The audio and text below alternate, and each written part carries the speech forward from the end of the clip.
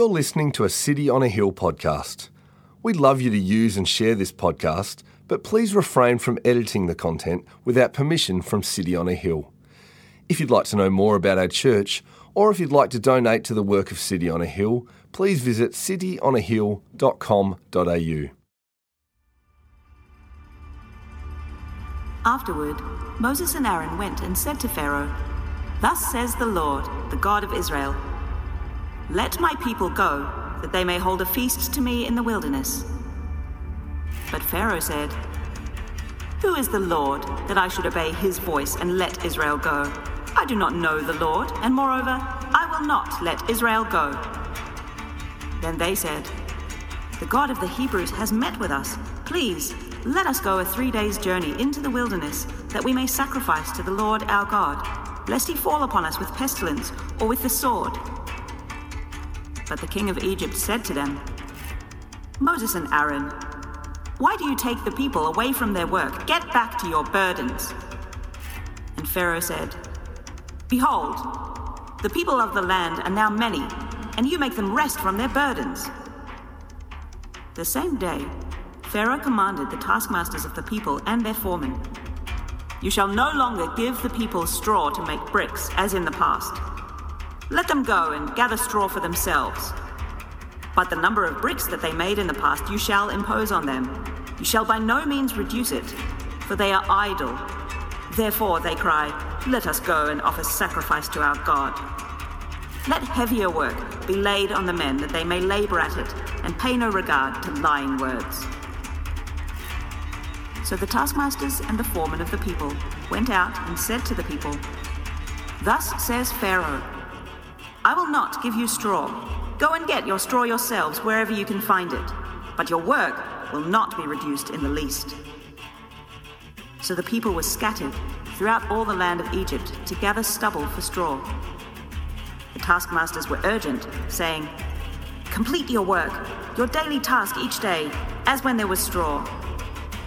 And the foremen of the people of Israel, whom Pharaoh's taskmasters had set over them, were beaten and were asked, "Why have you not done all your task of making bricks today and yesterday, as in the past?" Then the foremen of the people of Israel came and cried to Pharaoh, "Why do you treat your servants like this? No straw is given to your servants, yet they say to us, 'Make bricks.' And behold, your servants are beaten, but the fault is in your own people." But he said, "You are idle. You are idle. That is why you say, 'Let us go and sacrifice to the Lord.' Go now and work. No straw will be given you, but you must still deliver the same number of bricks." The foremen of the people of Israel saw that they were in trouble when they said, "You shall by no means reduce your number of bricks, your daily task each day." They met Moses and Aaron, who were waiting for them, as they came out from Pharaoh. And they said to them, "The Lord look on you and judge, because you have made us stink in the sight of Pharaoh and his servants, and have put a sword in their hand to kill us."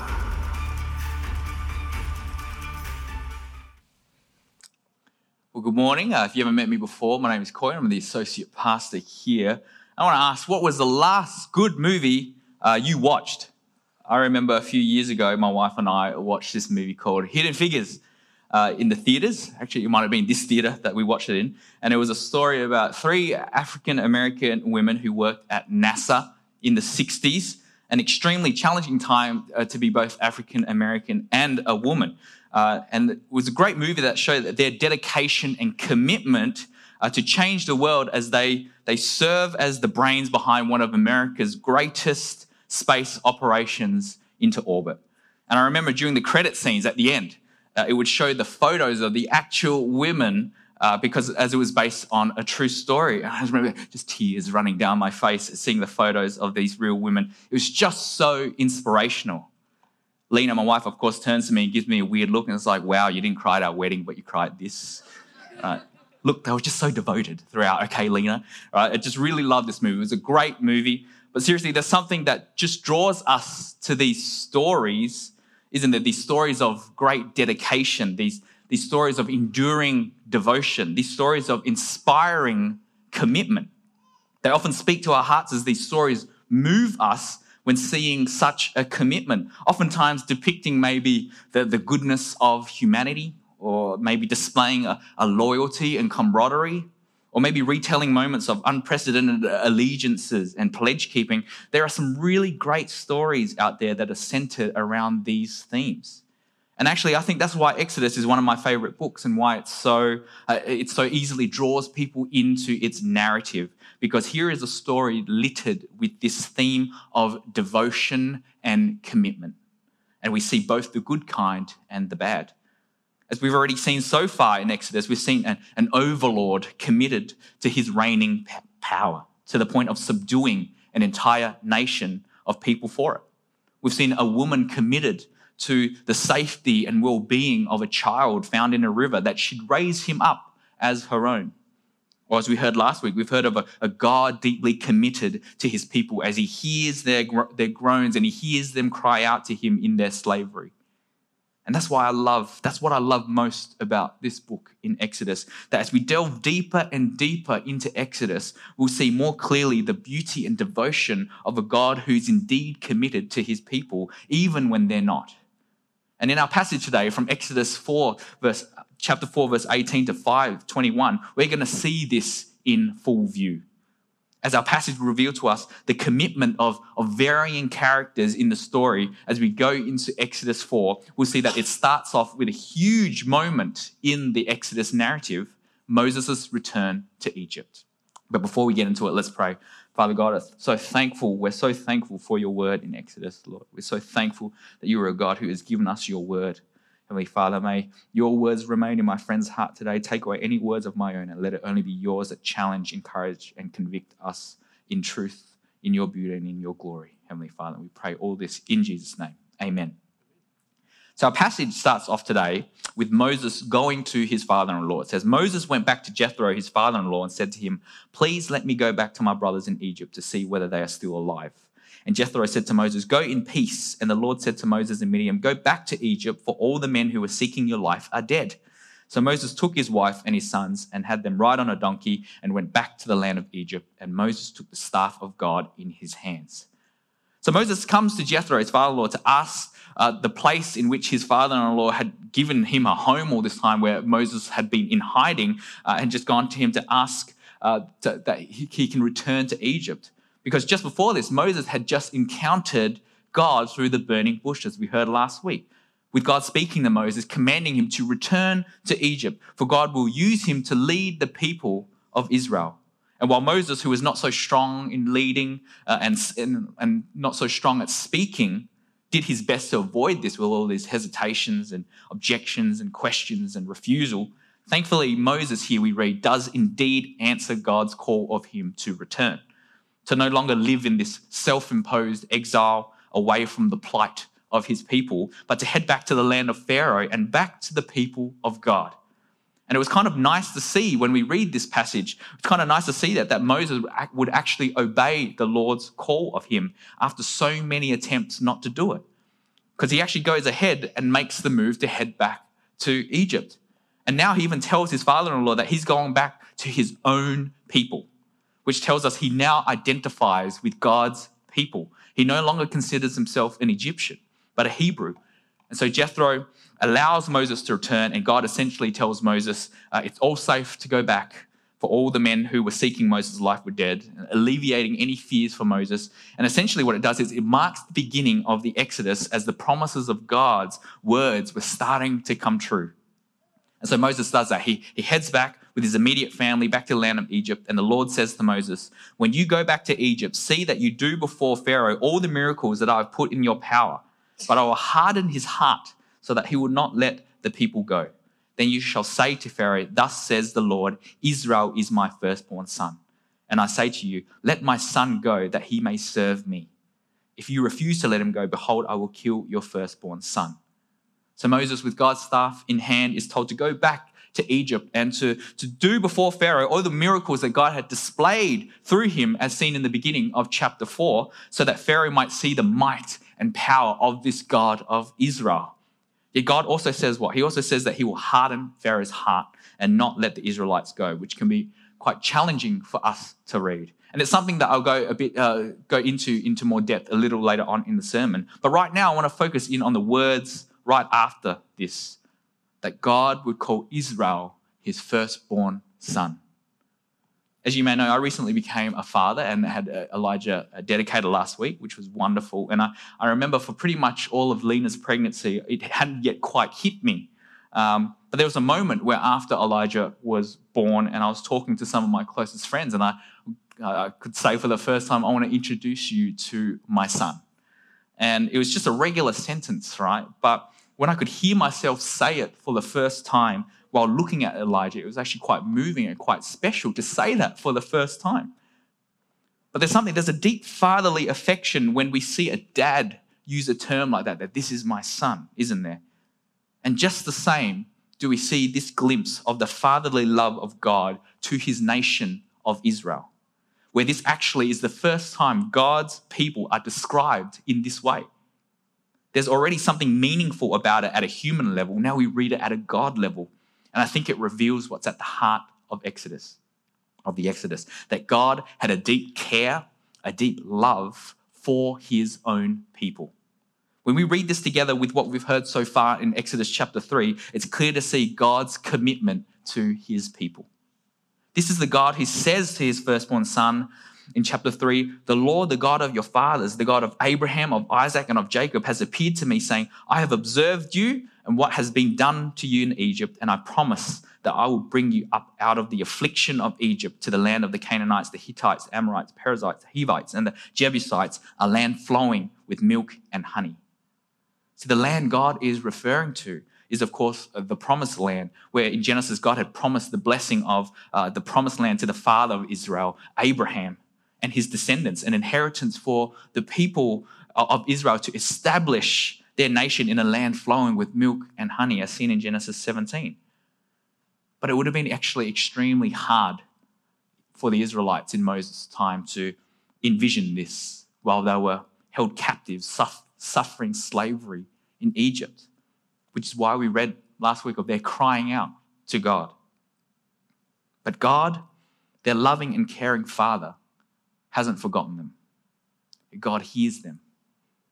Chapter 3, verse 7, then the Lord said, I have surely seen the affliction of my people who are in Egypt and have heard their cry because of their taskmasters. I know their sufferings, and I've come down to deliver them out of the hand of the Egyptians and to bring them up out of that land to a good and broad land.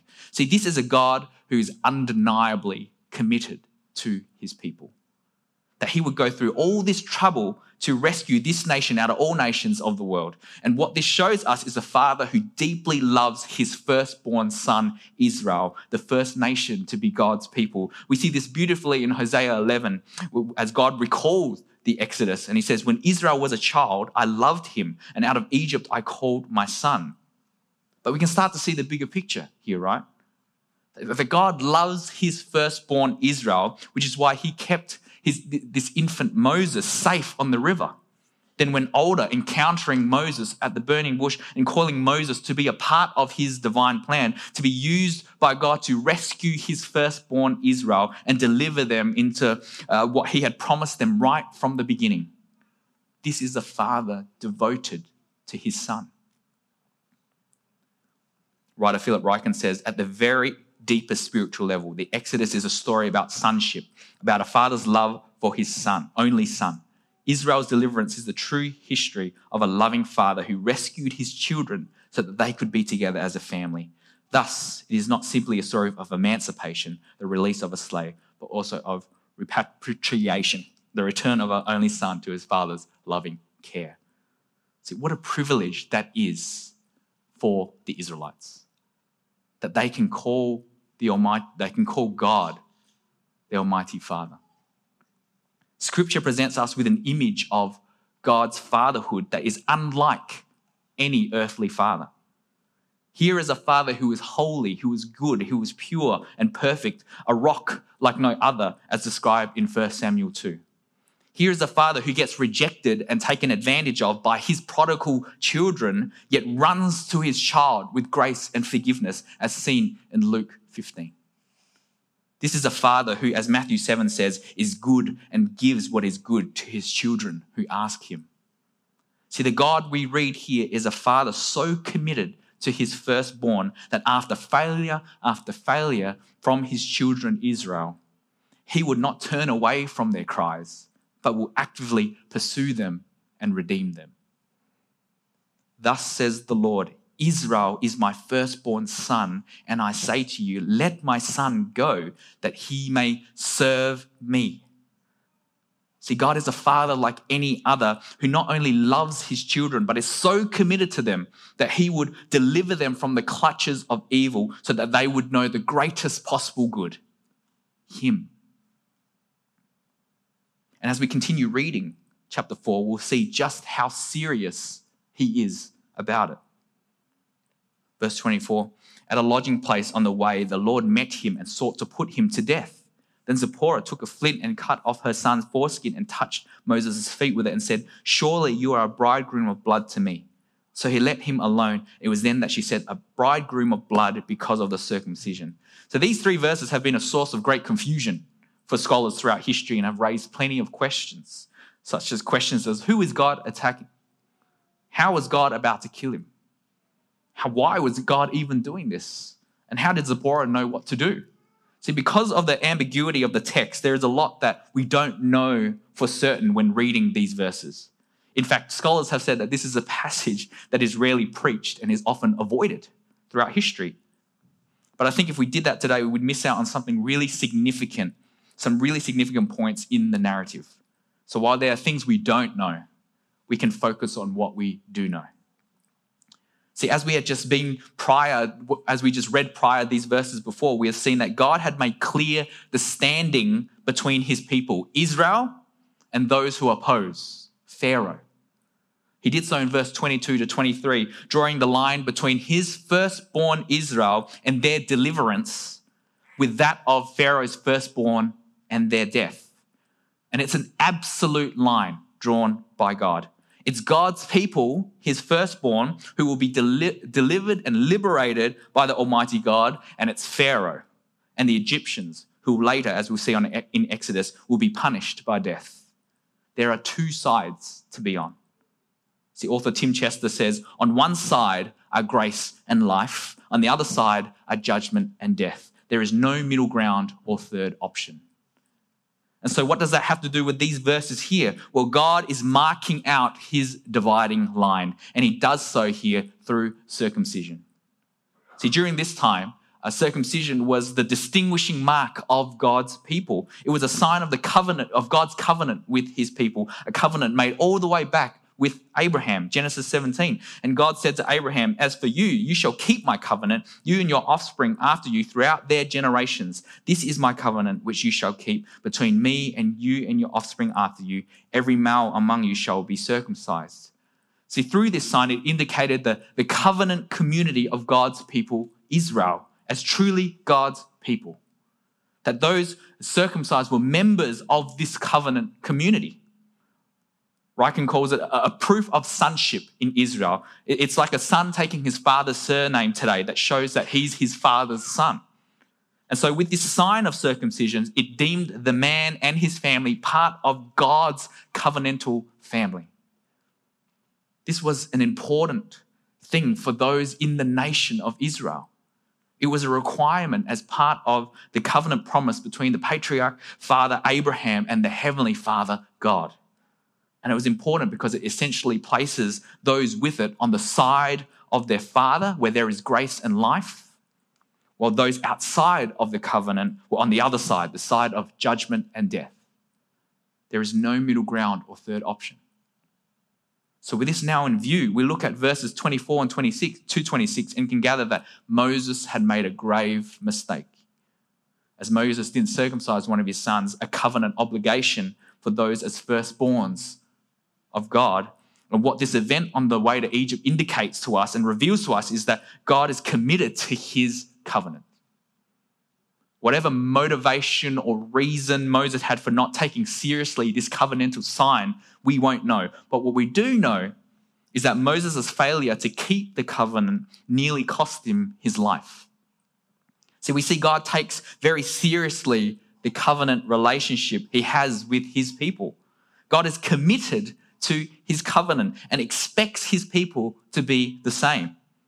And especially somebody like Moses, who God had planned to use to lead the nation of Israel in their deliverance. Again, Ryken says, if Moses was going to lead the people out of Egypt, he himself had to keep the covenant. How could he be Israel's prophet if he neglected his spiritual responsibility to his own family by failing to include them in God's salvation? Now, some of us might be feeling a little bewildered at the moment, and totally understandable. I mean, we just read of a God whose commitment to his firstborn describes for us a deep affection and fatherly love from him. Yet here we so quickly see this description change from a fatherly love to what looks like a condemning judge. That the Lord is willing to kill Moses for this is especially baffling, as we have just read of God's patience in convincing Moses to be part of his plan.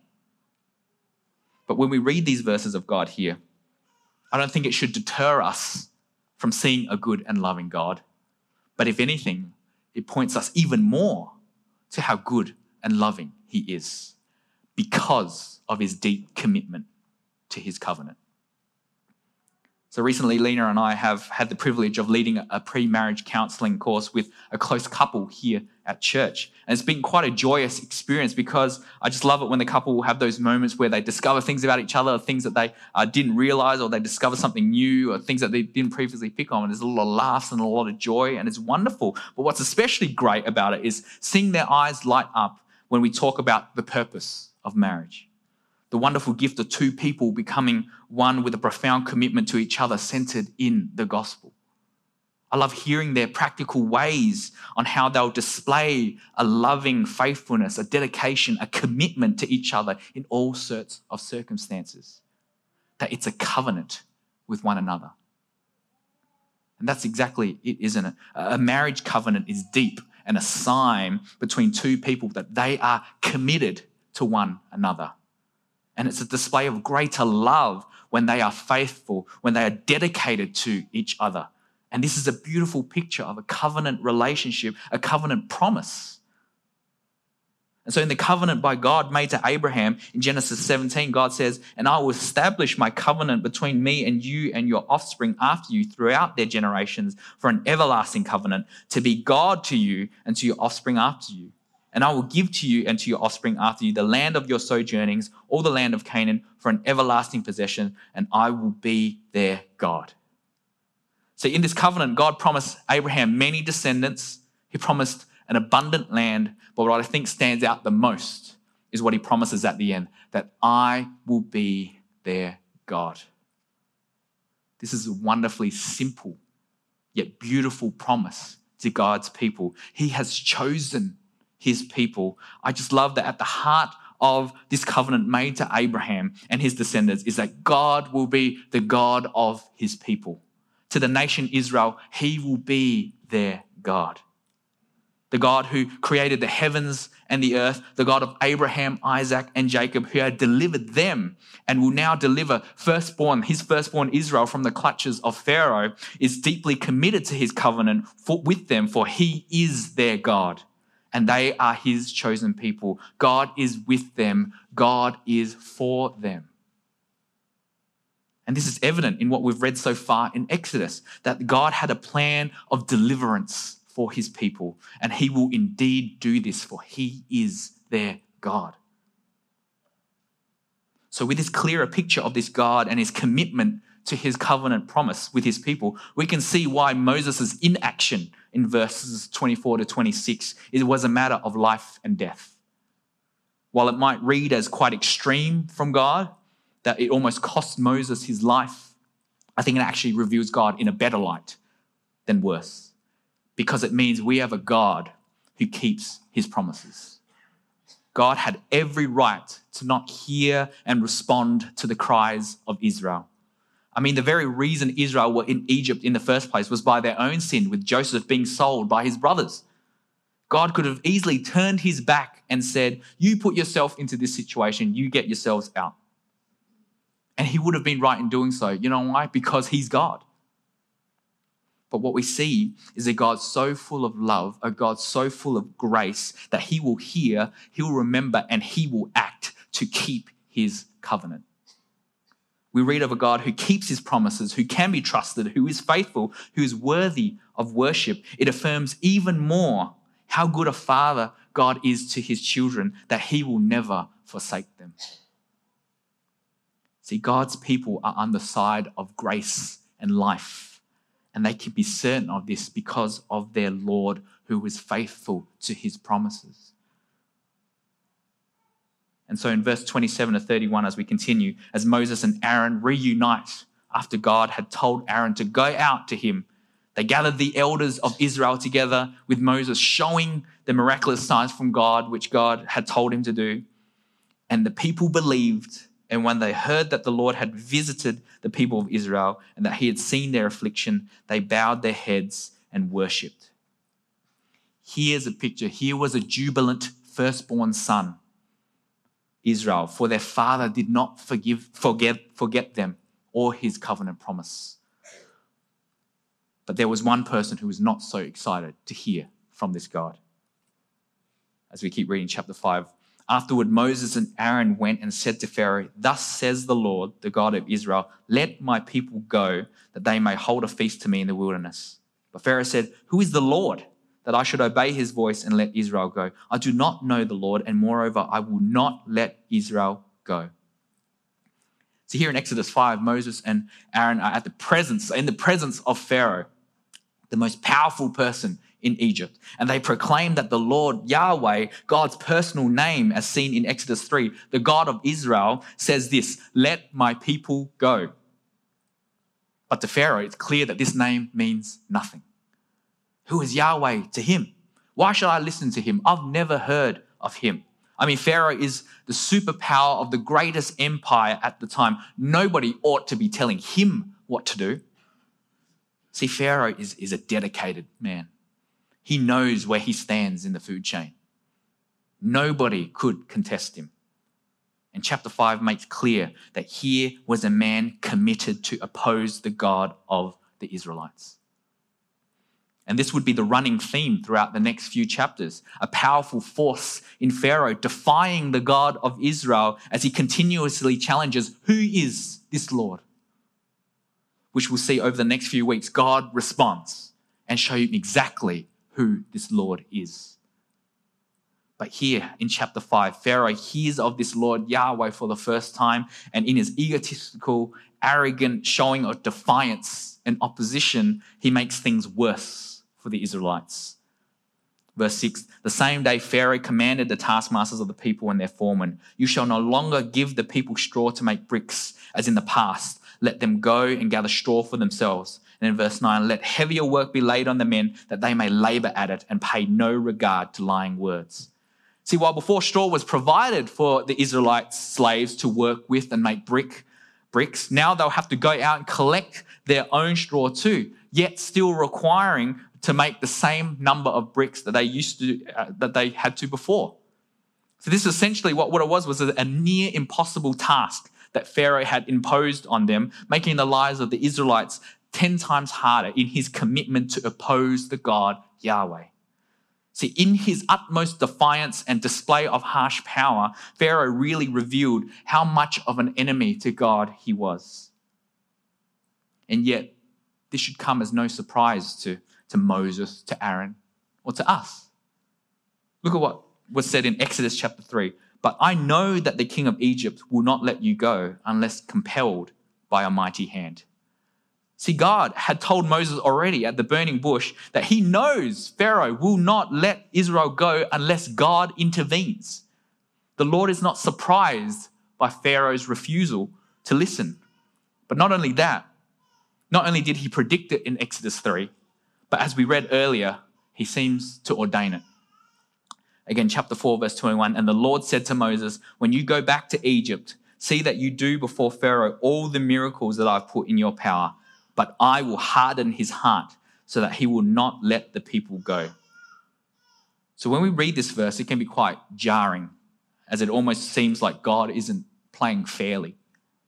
Because it's one thing to read that God foreknew that Pharaoh wouldn't budge on letting the Israelites go. But it's another thing when the reason for Pharaoh's refusal is because God made him refuse. That God would be the one who hardens Pharaoh's heart. It brings up this complex tension between human free will and God's sovereignty. And this hardened heart of Pharaoh's is an ongoing theme in the following chapters, where on one hand, the passage says that God was behind Pharaoh's hardening of heart. Then in another few verses, it will say that Pharaoh was complicit in the hardening of his own heart. And in other places, it simply states that Pharaoh's heart was hardened without saying who did it. It's a challenging thing to grapple with. They almost sound like they contradict each other, don't they? And yet, I don't think they're contradictory in any sense, but actually have an interwovenness with one another. A divine hardening and a self-hardening. I think if we were to imagine God hardening the heart of Pharaoh in the way of creating evil within his heart, then many problems would arise from that. That God would go about accomplishing his divine plan by making Pharaoh's sin is inconsistent with the God we read about in Scripture, who is good, who is righteous, who is just, who in Psalm 145 says, the Lord is righteous in all his ways and kind in all his works.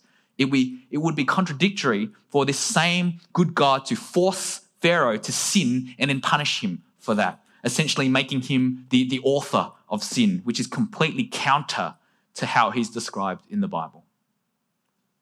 But if we were to think about who man is, the core of humanity, and what's in our hearts, we'd see that humanity is sinful and totally depraved. Jeremiah 17 says, the heart is deceitful above all things and desperately sick. Who can understand it?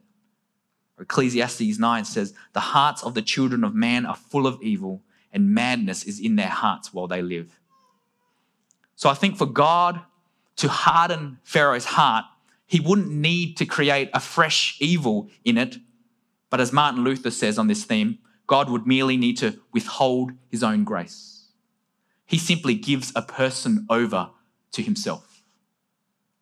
I think for God to harden the heart of Pharaoh, he simply gives Pharaoh over to his already evil desires. Pharaoh, although believing he was himself a god, Pharaoh was undeniably a sinner. R.C. Sproul says on God hardening Pharaoh's heart, all God has to do is remove his hands and give Pharaoh all the space he needs. That is how Pharaoh's heart is passively hardened, which is itself a just act of divine judgment upon him. See, we remember that Pharaoh was a man deeply committed to opposing God.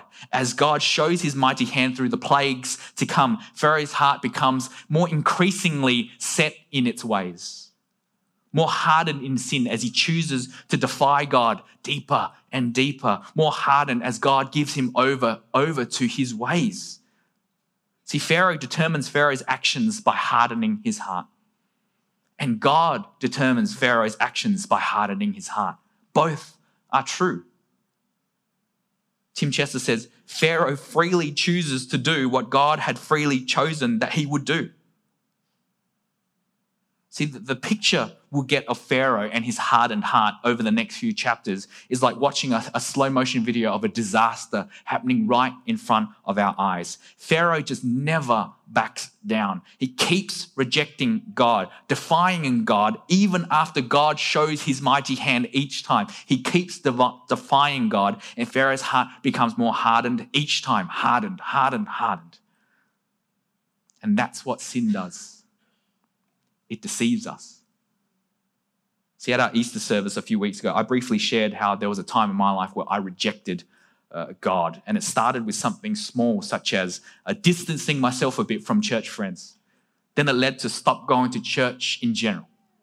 Then it became living how I wanted to live. Then it became justifying myself, living in my desires. Then it became not caring about what others thought and actually hurting people along the way, which eventually led to, again, my atheist friend not believing that I could ever possibly be a Christian. It started out with a small rejection of God, but then it unraveled, going deeper and deeper, further and further into more sin until I was unrecognizable to many. My heart became more hardened over time, more defiant to God. And it was only by the grace of God that he brought me back, reminding me through his people, the wonderful verse, exhort one another every day, as long as it is called today, that none of you may be hardened by the deceitfulness of sin. So we are not immune to a hardened heart. Sin is deceitful. And yet, as we look to our passage today, in our passage, there is actually more going on here with Pharaoh's hardened heart. See, while still mysterious to the human mind in how God works in all of this, there's actually a clear reason in God doing all this. See, the Apostle Paul, when himself thinking about Pharaoh's hardened heart, thinking about this passage on Pharaoh's hardened heart, Paul says in Romans, so then it depends not on human will or exertion, but on God, who has mercy. For the scripture says to Pharaoh, for this very purpose I have raised you up, that I might show my power in you and that my name might be proclaimed in all the earth. So then he has mercy on whomever he wills, and he hardens whomever he wills. That I might show my power and that my name might be proclaimed in all the earth. See, the whole aim of this wasn't to bring up a debate on free will and predestination here, but rather point more narrowly to the God Yahweh and his display of his mighty power and his glory. See, God hardened Pharaoh's heart so that Pharaoh, the Egyptians, Moses, Aaron, the Israelites, all the earth will see and know that this is the God who says, I am the Lord, that there is none like him, that this is the great I am. If anything, what God's hardening of Pharaoh's heart does is affirm even more the other 2 points, that God is truly committed to his people, and that he's committed to his covenant promises. So committed is God that he'd use an evil man's hard-heartedness to display his glory and power to his firstborn Israel. So committed is God that not even the most powerful man in Egypt could thwart God's promise of deliverance to Israel and the words to them, and I will be their God. See, when Pharaoh uses the words work or serve or servants when enforcing the Israelites with more work, these words have the same Hebrew root word as the word worship. And God, using Moses, goes to Pharaoh and says, let my son go so that they may serve me, so that they may worship me. So the point that is revealed to us is this: Israel will work, will serve, will worship somebody. The question is, who will they serve? While Pharaoh does whatever he can to make sure it is him who they serve, it is him who they worship, God's sovereign hand in all of this is that his firstborn would serve him, would worship him and him alone. That even though Pharaoh might be completely committed to opposing the Lord God Yahweh, God has made it clear that the deliverance of Israel from Egypt is entirely God's doing and under his complete control. The impending Exodus is a play in which God is author, producer, director, and principal actor. The purpose of 421 then is further confirmation of what we've seen earlier in chapter 4, that God is with Moses and with Israel. Again, we read of a God deeply committed to his people, faithfully committed to his promises. And now we'll see and read Israel's commitment to him. The foremen of the people of Israel saw that they were in trouble when they said, you shall by no means reduce your number of bricks, your daily task each day. They met Moses and Aaron, who were waiting for them as they came out from Pharaoh. And they said to them, the Lord look on you and judge, because you have made us stink in the sight of Pharaoh and his servants and have put a sword in their hand to kill us. In the hardship of the new work laws enforced on the Israelites, the slaves simply could not keep up this impossible task. So the Israelite foremen who directed and spoke for the Israelite masses were beaten by the Egyptian taskmasters and questioned as to why couldn't they keep up all this work? Why couldn't the slaves keep doing it? And so the foremen go to Pharaoh complaining and crying out of the unfairness of this all, which Pharaoh in his opposition disregards them completely, telling them to stop being idle, stop being lazy, you guys. And it's quite saddening. It's really, really saddening. It's quite frustrating to see the Israelites' response to this. That they'd go to Moses and Aaron and blame them for being unfairly treated by Pharaoh, even asking the Lord to judge Moses and Aaron. To think, not that long ago, these were the same Israelites when hearing all that the Lord would do for them through Moses. That the Lord their God sees their affliction and will deliver them from Egypt. These same Israelites, they celebrated, they bowed their heads, they worshipped him. But now what do we see? Things got harder.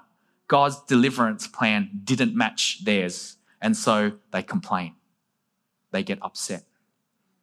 Israel's response is so disappointing because we've just read of a God so committed to them, yet they're grumbling, they're complaining, their entitlement, lack of trust, lack of faith shows clearly their commitment to God. Well, actually, it reveals their lack of commitment to God.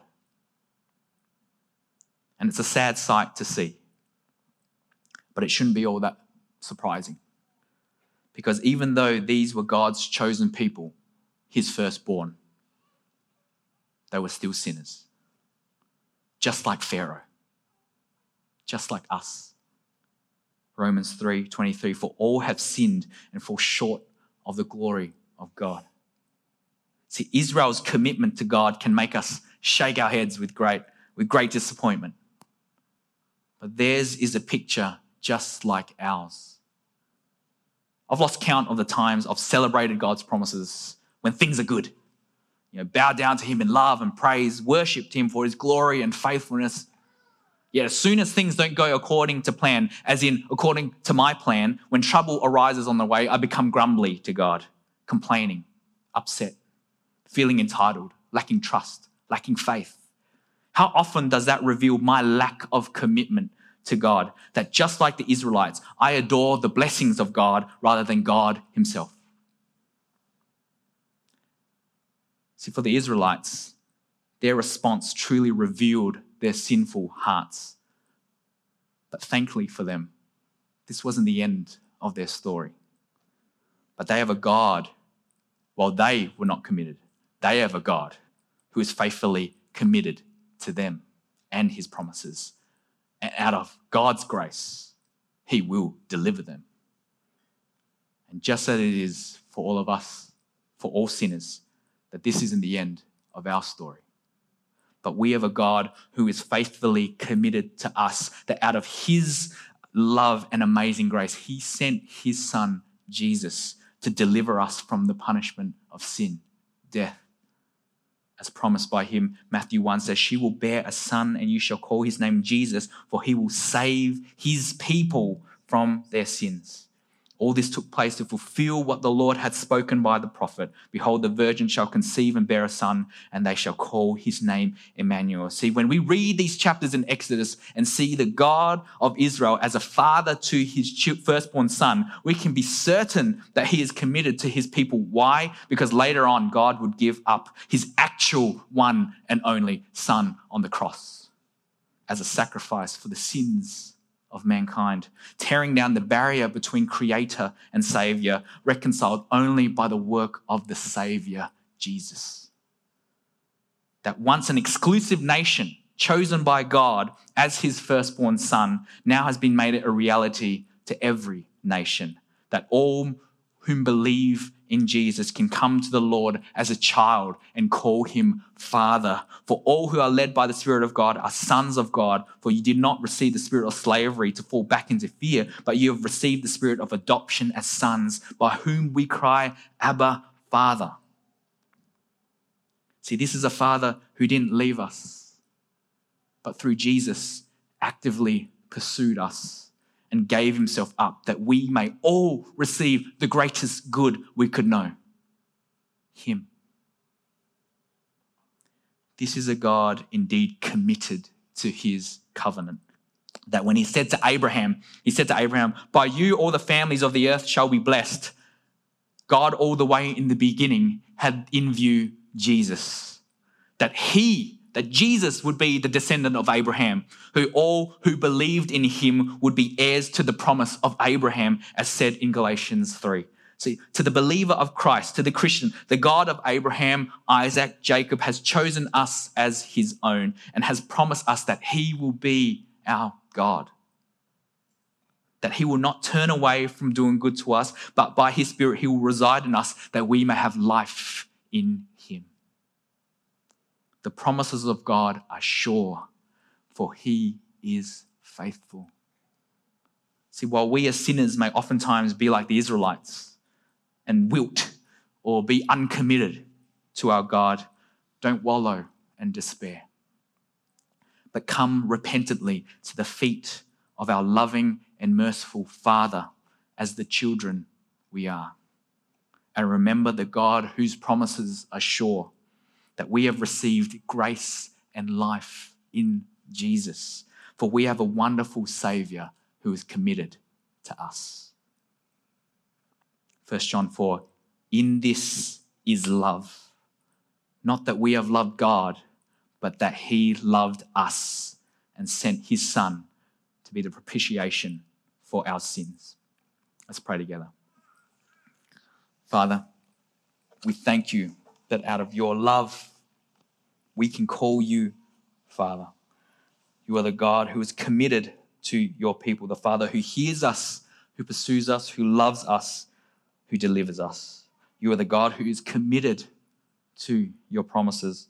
Lord, you are faithful and trustworthy. You have not forgotten us, but you had promised us a Saviour who would come and deliver us from the bondage of sin. And you are faithful to your promise as you gave your one and only Son, Jesus, who has moved us from the side of death into the wonder of grace and life.